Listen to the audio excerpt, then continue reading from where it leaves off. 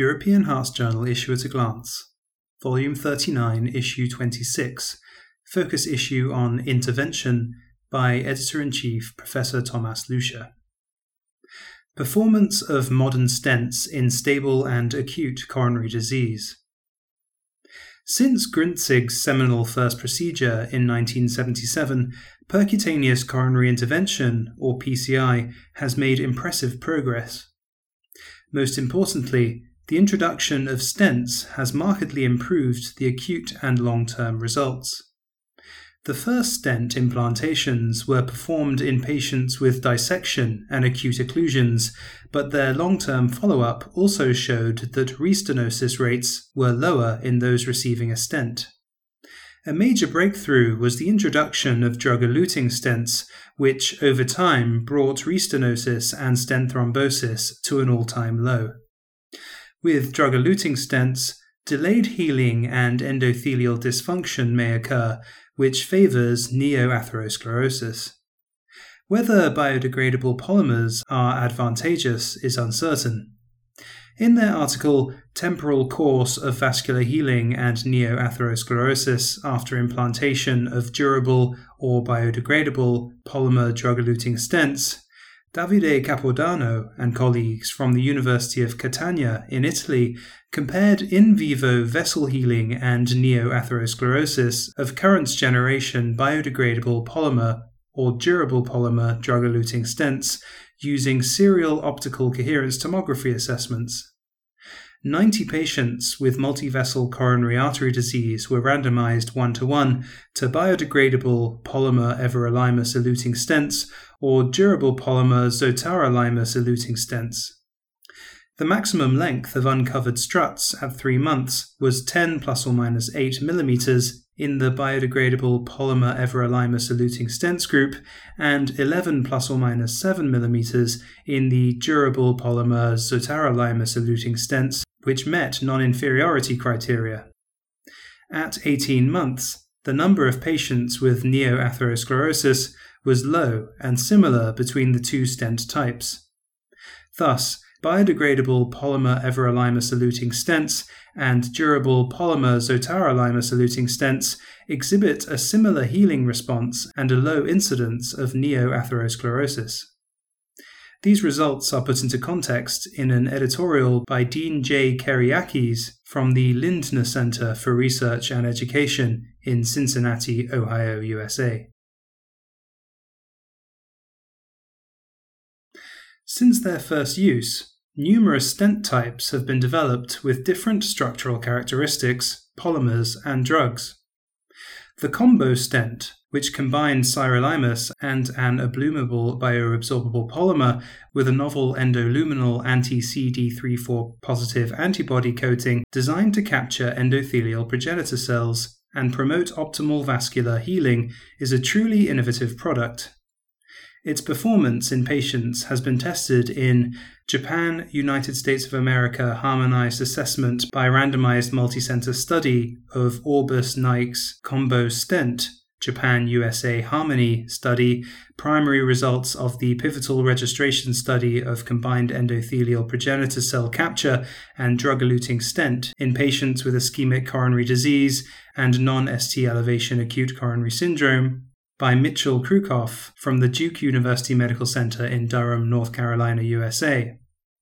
572 coronary patients were randomized 1-to-1 to the combo or everolimus-eluting stent. Target vessel failure occurred in 7.0% with the combo and 4.2% with the everolimus-eluting stent. Quantitative coronary angiography late loss with combo was equivalent to everolimus-eluting stents. OCT strut coverage at 1 year was superior with combo compared to the everolimus-eluting stent.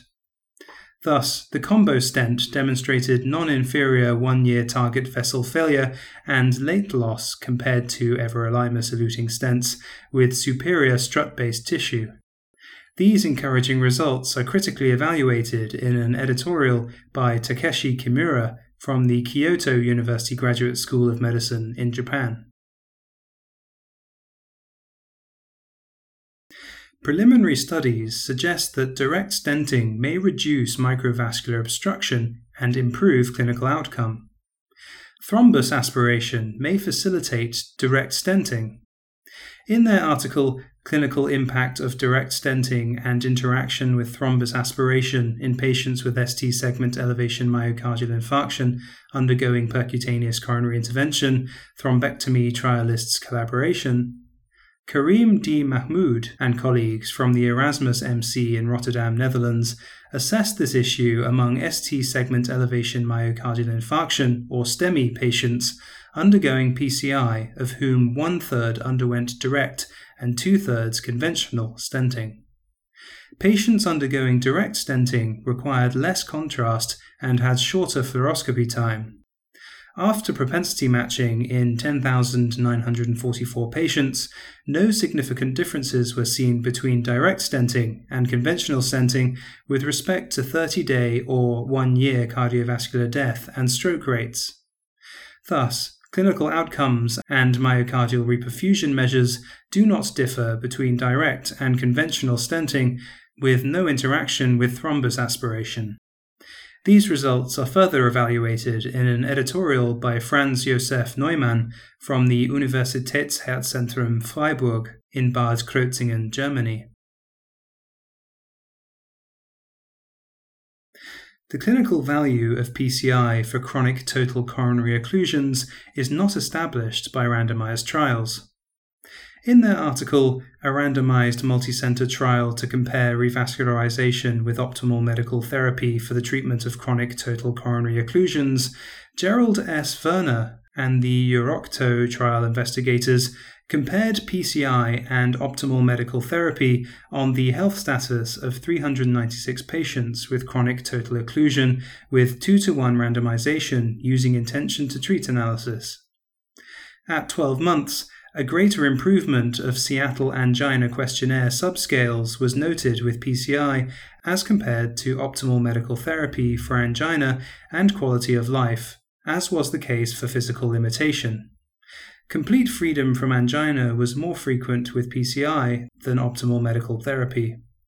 However, at 12 months, major adverse cardiac events were comparable between the two groups.